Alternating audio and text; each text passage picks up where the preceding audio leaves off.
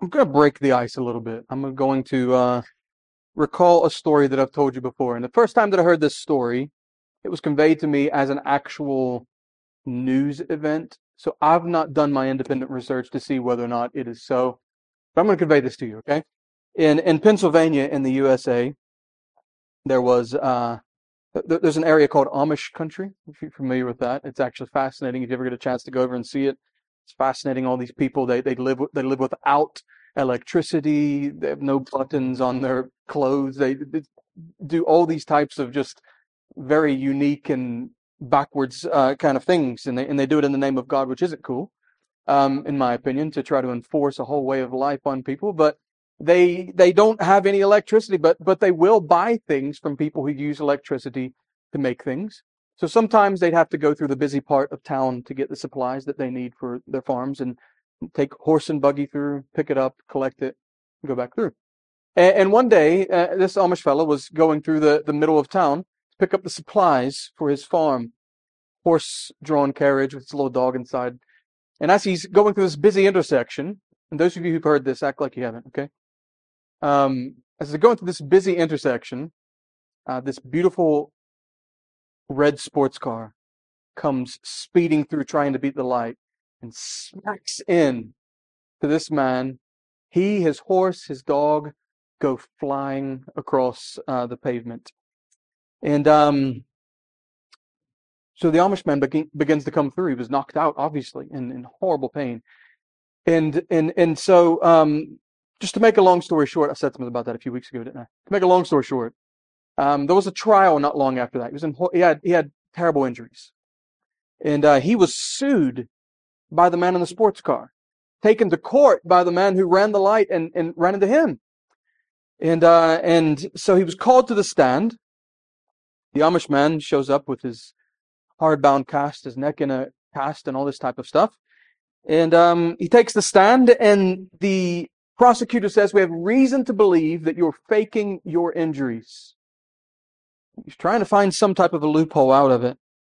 And he said, "Why ever would you say that?" He said, "Well, we have a statement from you taken by a sworn officer just after the accident. And here's the quote from you. You tell me if this is true or not. I've never felt better in all of my life." "Did you say that?" And he said, "Yes," in the courtroom. Gasp. And he said, "But you have to take it in the context in which that statement was given."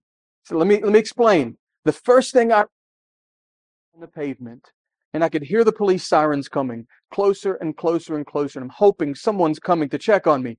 And finally, I look out of the corner of my eye and I see this man get out of his police car. Mind you, it's America. And he gets out of his police car and he walks over to my horse, and my horse is neighing and making all kinds of noises. And he checks on my horse, and he takes the 9mm pistol out of his holster, and he shoots my horse in the head, puts him out of his misery, which was quite merciful given the context. And then he walked over to my dog, and my dog had a broken back, I could tell. He couldn't even move. Same 9mm, shoots my dog in the head. And he walked over to me, and he said, "Sir, how are you feeling?" And I said, "I've never felt better in all of my life." Context is king. So what we believe about the truth must never be taken out of context. And I'm loving that we're going through the book of Acts, one passage at a time, one story that builds upon another account, that builds upon another account, that forms one huge overall big idea in Scripture. And I love it. And I love that last week, Alan dealt with a lot of what we're going to be talking about this week. So I'm not going to be in depth going through a lot of the things that he discussed last week, but I hope that we can keep things in context. And I think that's what God's trying to do here. He's trying to keep what has just happened in Acts chapter 10 in context so that it will give it more power going forth. And I'll explain that power here in just a few moments. But look in verse number 1. I just want to start there and walk through this. I'm going to give you a little bit of the Matt Green version of the Bible here in just a minute, because we're not going to go through this verse by verse. I'm just going to sum up a lot of what was said. But we'll start by reading verse number 1. We'll also look at verses 2 and 3 together. But look at verse 1. It says, "Now the apostles and brethren who were in Judea heard that the Gentiles had also received the word of God." So word got back. to Jerusalem and the apostles that Cornelius and his household believed. This was monumental. Alan did a very good job of highlighting that last week. This was a huge moment in the history of the church. Look at verse 2 and 3. It reminds us that legalism is the enemy of grace, and we're going to park here for a few moments to lay some foundation. Verse 2 says, "And when Peter came up to Jerusalem, those of the circumcision," mark that phrase, the circumcision, "contended with them, saying, 'You went in to uncircumcised men and ate with them.'" Do you see the exclamation mark? It's outrage. So as Peter comes back from Jerusalem, there's this group of people waiting for him, and the Bible refers to them as the circumcision. The ESV renders it this way, the circumcision party. This was a group of people attempting to police followers of Jesus based upon their particular standards. And by the way, this group is not just here in Acts 10 and 11. It was mentioned in Acts 10, I think, verse 45 or so. They're also mentioned in Romans, Galatians, Colossians, and Titus. So this is by no means isolated to the book of Acts here. They were a group of supposed believers in Christ and presumably former Pharisees. And they could have been believers in Christ and just got sidetracked. But why do you think they were trying to police everyone? Well, one, because they were likely former Pharisees, and that's what Pharisees do. Police everyone, right? But two, because the circumcision, in inverted commas, believed that Christ died a substitutionary death on the cross, but that the priority was still to the Jews. So they still held to all of the Old Testament customs and even a lot of the rules that did not originate in Scripture. Some of the ones that originated in the Talmud and other writings. They believed that people should come to Christ, but that the vestibule, if you will, for Christianity was Judaism. So obviously, according to them, you need to be circumcised before you can come to Christ. They were outraged. He was eating with these uncircumcised people. And this is why they got the nickname, the circumcision. And what they did not realize, I don't think so, is that they were elevating tradition over Scripture. Israel was not commanded to enter into the Gentiles' houses and eat with them, but they were also not commanded not to do that. There's nowhere in the Bible that I can find that they're actually commanded not to enter into the Gentiles' houses except for when they were coming into the promised land, because God did not want them to get mingled up. Other than that, this is not a blanket command for all of Israel not to go into a Gentile's house. Now, some human rabbi, probably a Pharisee somewhere, had said it, and it stuck with him, didn't it? And everyone just assumed it was God's command when it was a man's command. These people in verses 2 and 3 likely did have genuine faith in Christ. And I think by the end of this passage that we're going to look at verse 18, we can maybe come to that conclusion. But as fragile human beings, they got distracted by other issues and had been led astray. And here's a really important principle to take away from these first few verses. Our standards and preferences should never be a higher priority than God's Word. Our standards and preferences should never be a higher priority than God's Word. Jesus came to deliver the Pharisees from believing that anyone or anything else was necessary before coming to Him. Jesus said that He came to fulfill the law. That law that they were still holding to. He came to fulfill that law. They were no longer to look to their traditions and customs. They were now to look solely on Christ and His Word. And let's face it, we can get distracted too. We can allow secondary things to distract us from Christ. We can allow our time to be taken up with policing things. Like whether or not you did or didn't take the vaccine, and I'm not taking a side. Whether you read this version or that version of the Bible, whether you believe in this or that about the rapture, whether or not you share your faith this way or that way, it can distract us from Christ and His mission. If that's what our focus is on, our focus should be on Christ and His mission, not secondary issues. The primary issue is Jesus Christ and His mission. And it's not wrong to think about all of these other issues and have an opinion on them. But when those things become our mission, when those things are the things that we primarily focus on policing, then we've become distracted and are off course from the true mission that Christ gave us as the church. And Peter's about to give his testimony to bring them back on course. Peter's basically quoting verbatim what Alan preached about last week. 3 different times his account is given in some variable, which is incredible. It's unprecedented in Scripture, actually. So I'm going to sum up what the big ideas of the testimony are. Again, this is probably the Matt Green version more than the actual Scripture. But verses 4 to 6, Peter, he's speaking to them, and he basically says, so remember how revival came to the Samaritans, right? Well, I was in Joppa, and God came to me in a dream. And he showed me something very unusual. Remember, we saw the vision of the sheet coming down the 4 corners. We saw the unclean animals walking, and God says, "Rise, Peter, kill and eat."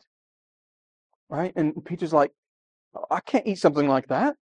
I'm forbidden to do so in the writings." And God says, "Do not call unclean that which I've sanctified," basically. So here's Peter. He's having this vision. God is trying to teach him what's going on. It's a very, very unusual vision, but it's profound because Peter knows that as a Jew, hey, that's unclean. But God is saying, do not call common what I have declared clean. Verse 8 tells us that Peter was a bit reluctant in some ways, just so you know. I was reluctant and I argued with God about this as per usual, right? Peter did this on multiple occasions. But verse 9 says that God told Peter that what he'd made clean was, okay? So verse number 10, okay, we're going to park there just for a few minutes. He communicated this to me 3 times in a row, Peter says. Look, now this was done 3 times and all were drawn up again into heaven. In other words, God showed him this vision over and over again, 3 different times. And this is a nice little added wrinkle as far as I'm concerned. Why did God show him the same vision 3 times? Why is that important? Why do you think? Perhaps this is an appropriate question. How many times did Peter deny the Lord? 3 times. I see such grace in God showing it to Peter 3 times. It's as if God is saying that though Peter refused to be a witness of him in that courtyard, God was in his grace entrusting him with being a witness for Christ. Peter was going to be a vessel that God used to bring the first Gentile and in his household, that's a non-Jewish person, to faith in Christ through the influence of the church. But this chapter, it's incredible because he's already stood up and preached to the thousands of Jews in Acts 2, hasn't he? Thousands of people converted to the Lord Jesus Christ in Acts 2. He's already stood up before believers and preached Christ in the face of persecution in Acts 4 and onward, and it's going to happen again in the following chapters. But this chapter is a beautiful picture of Peter's restoration as he is used to take the gospel one step farther. And you may be sat here this morning as a child of God, loathing over a sinful mistake that you've made. You may be thinking that God doesn't want you and that he could never use someone that is messed up like you have.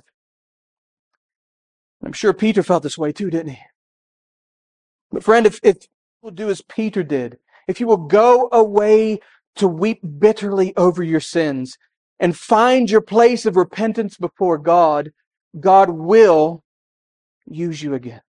He will restore you. And just as he had open arms and a purpose for Peter, he has open arms and a purpose in his mission for you. In verse 11, he tells about how there was suddenly, just in the midst of this vision, there were these 3 men in his actual presence standing there from Caesarea. And they were telling him about what happened. It was he and Simon the Tanner that was there. And verse 12 says that the Holy Spirit gave him assurances and told him to go with them. You can imagine he would be apprehensive, but the Holy Spirit said to go.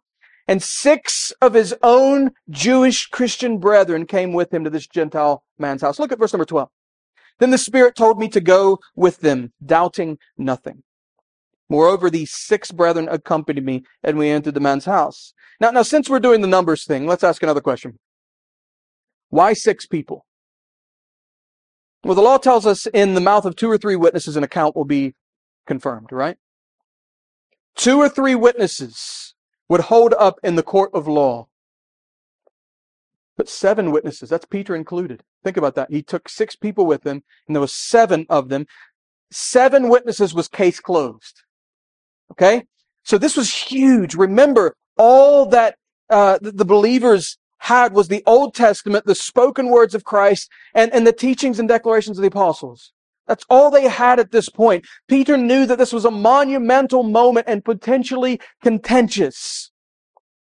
People were essentially following the words of the apostles at this point. How can we know that they're not leading us astray?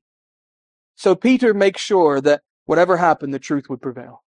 He goes out of his way to make sure 7 people were there. And here's a really, really important principle. Let's not get lost in all of the details and formality.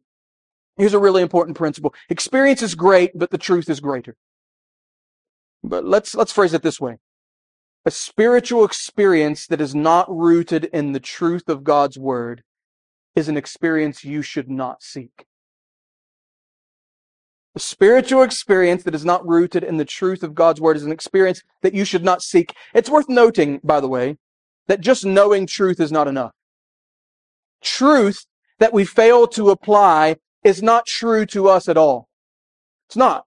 We have to experientially apply truths to our lives. So experience is not a bad thing. But let me give you a heads up. If you come to me and say, I had this experience, or God said this to me, or God wants me to say this to you, and it doesn't find its origins in the truth of God's perfect word, then I'll reject your truth claim every single time. Without hesitation.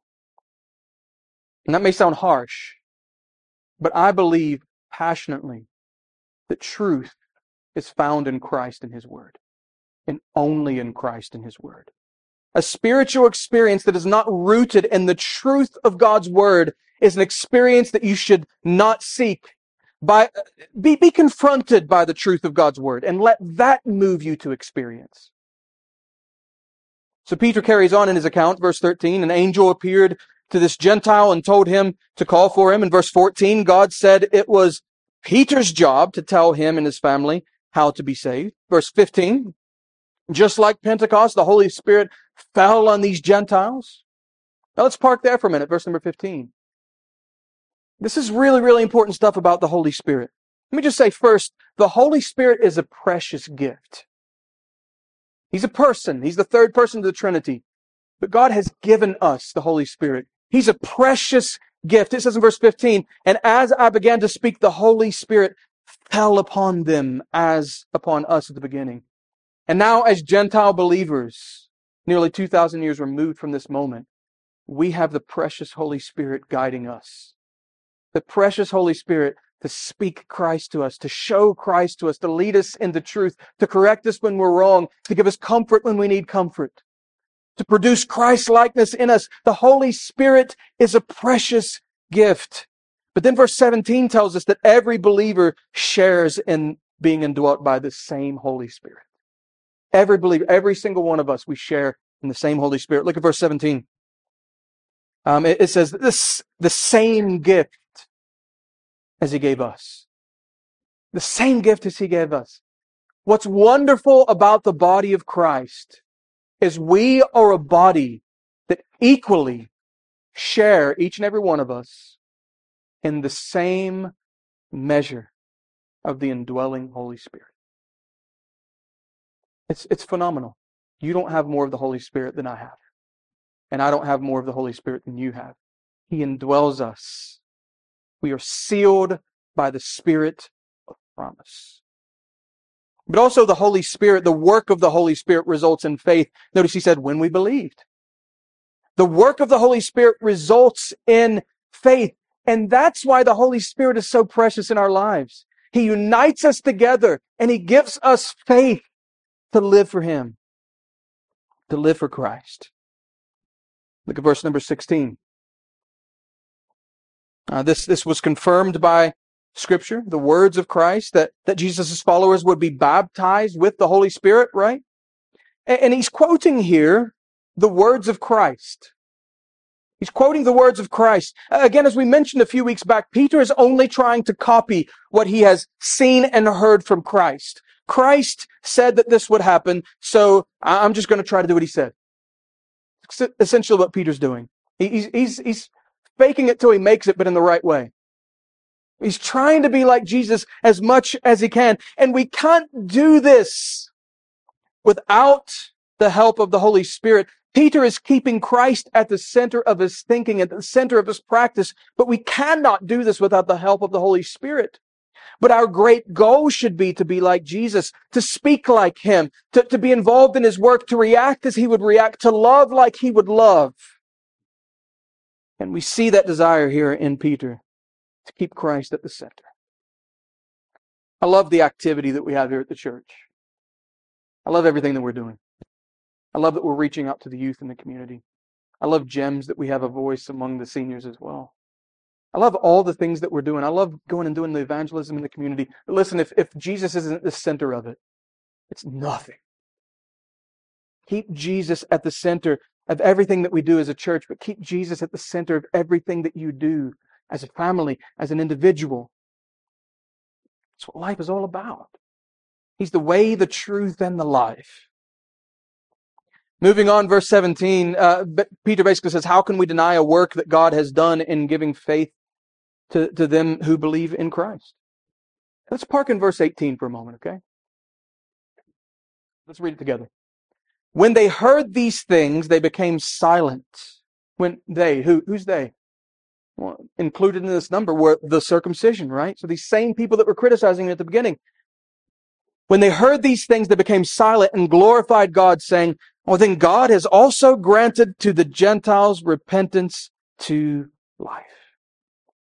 After Peter's testimony, as he gives scripture to support his truth claims, after Peter's testimony, the Jews in Jerusalem had no arguments left. So they glorified God that he'd given repentance to the Gentiles. So I want to give you an overview of all that we've kind of looked at. And I'm sorry I've not dealt in depth with some of these things. I'm trying not to be repetitive in what was said yesterday, or last week, not yesterday. Might feel like it for you, but here's a little overview.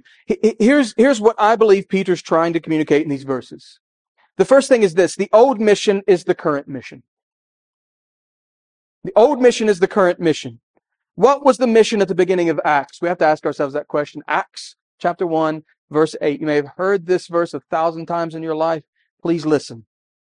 But you shall receive power when the Holy Spirit has come upon you, and you shall be witnesses to me in Jerusalem and in Judea and Samaria and to the end of the earth. Through the power of the Holy Spirit, they had been witnesses in Jerusalem in Acts chapter 2, in Judea and Samaria in the previous 3 chapters. And now Peter has gone into the unknown, the Gentiles. We're going to see that this moment is going to be the canon through which the church is sent out to the ends of the earth. This moment right here. Not just Peter's vision, but Peter taking it to Jerusalem and the church saying, glory to God. God has opened a door to the Gentiles. 7 years have passed at this point. Did you know that? When we get to chapter 11, 7 years have passed since Pentecost. 7 years. The church hasn't even started reaching the uttermost, the ends of the earth. But after this moment, wow. Wait for our studies in the following verses in the next few weeks. I can't wait. The point is, 7 years later, the mission was the same. And the church, nearly 2,000 years later, the mission is the same today.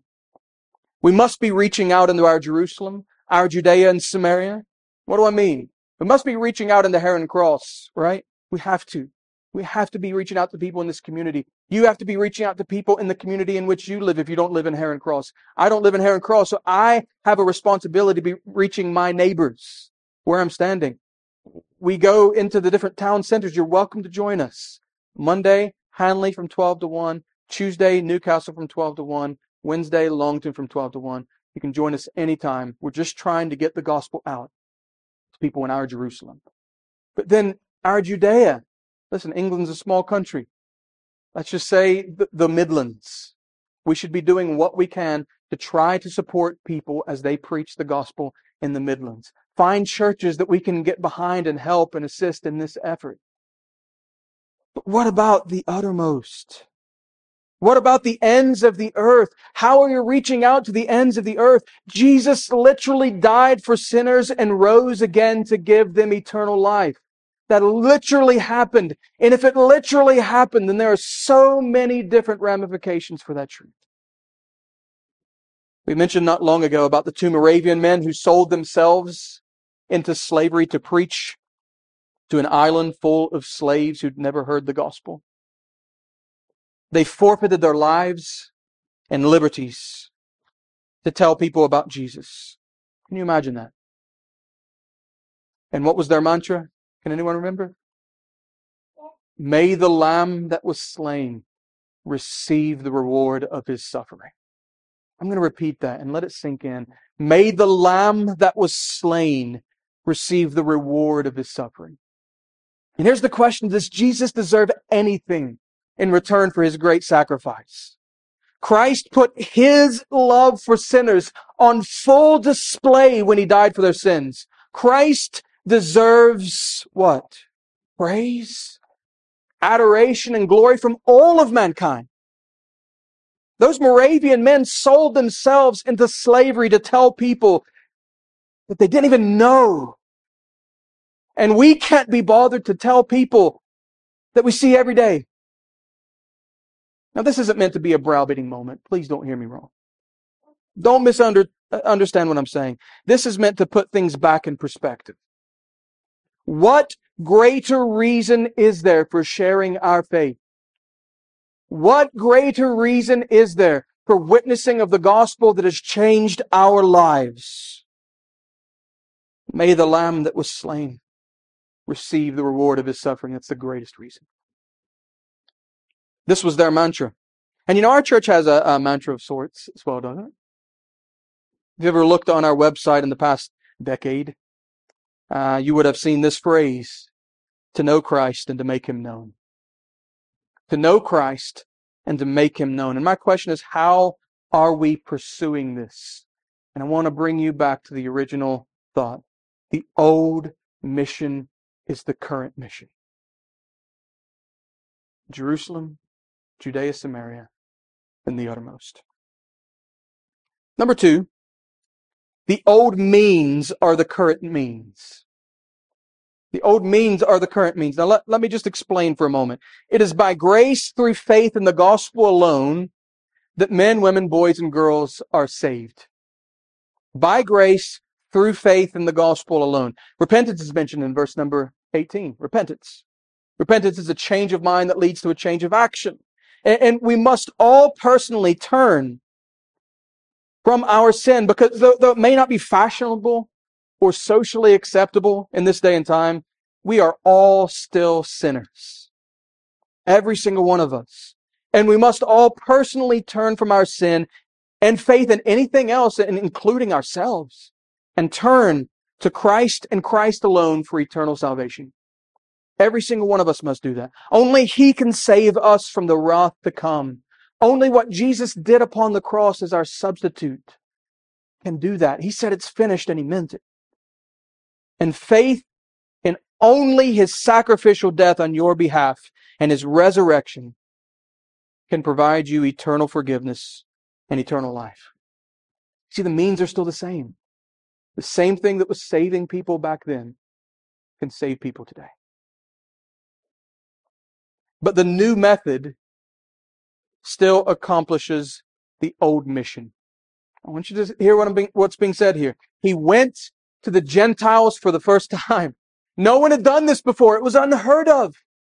But he went with the same mission and he took the same means. You hear what I'm saying? He went with the same purpose and he took the same gospel message, but he did it in a different way. He took it to a different group this time. He took it to a different person this time. And we're coming to a close here. And I want us to reflect on a few questions. I wonder, has God laid on your heart someone that you can share the gospel with this week? Someone new? Someplace new? May God bless these thoughts to our hearts. The old mission is still the new mission, the current mission. The old means, the gospel, grace by faith, is still the current means. But you and I, as we're following God's mission, doing God's work empowered by God's Spirit, we have to be looking for new people to be sharing the gospel with every day. That's our job. It's not easy. It may be an ongoing conversation. Those are the best kinds, aren't they? An ongoing conversation, a little bit here and a little bit there. But let's come full circle. May the Lamb that was slain receive the reward of his suffering. Let's go out from this place as an army, a little battalion of people in Heron Cross here, not fighting a physical war, a physical battle, but going and fighting a spiritual war, a war that Christ, through the Holy Spirit, is fighting for the hearts and souls of men, women, boys, and girls. What greater responsibility and privilege could you ever dream of ever having? May God bless these thoughts to our hearts. Let's pray. Lord, we thank you so much for your word. Lord, we're convicted. I'm convicted. People that I've witnessed to once before that I should go back and witness to again. People that I've not witnessed to that I need to witness to. But I'm convicted, Lord, that I'm trying things in my own strength. That I've not been trusting in the Holy Spirit at times to speak through me as I share the gospel. And I pray that you would teach me again what it means to depend upon your Holy Spirit to do that.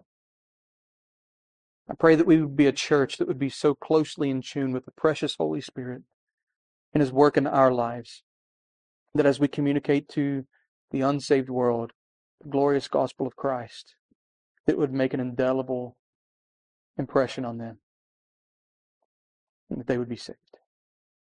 Make us faithful, effective witnesses for you, because what you did on the cross, what it demands that I cannot remain inactive. Truth that is unapplied is not true to me at all. God, help me. Help me to be sharing the gospel and applying the gospel in my life. In Jesus' name, amen.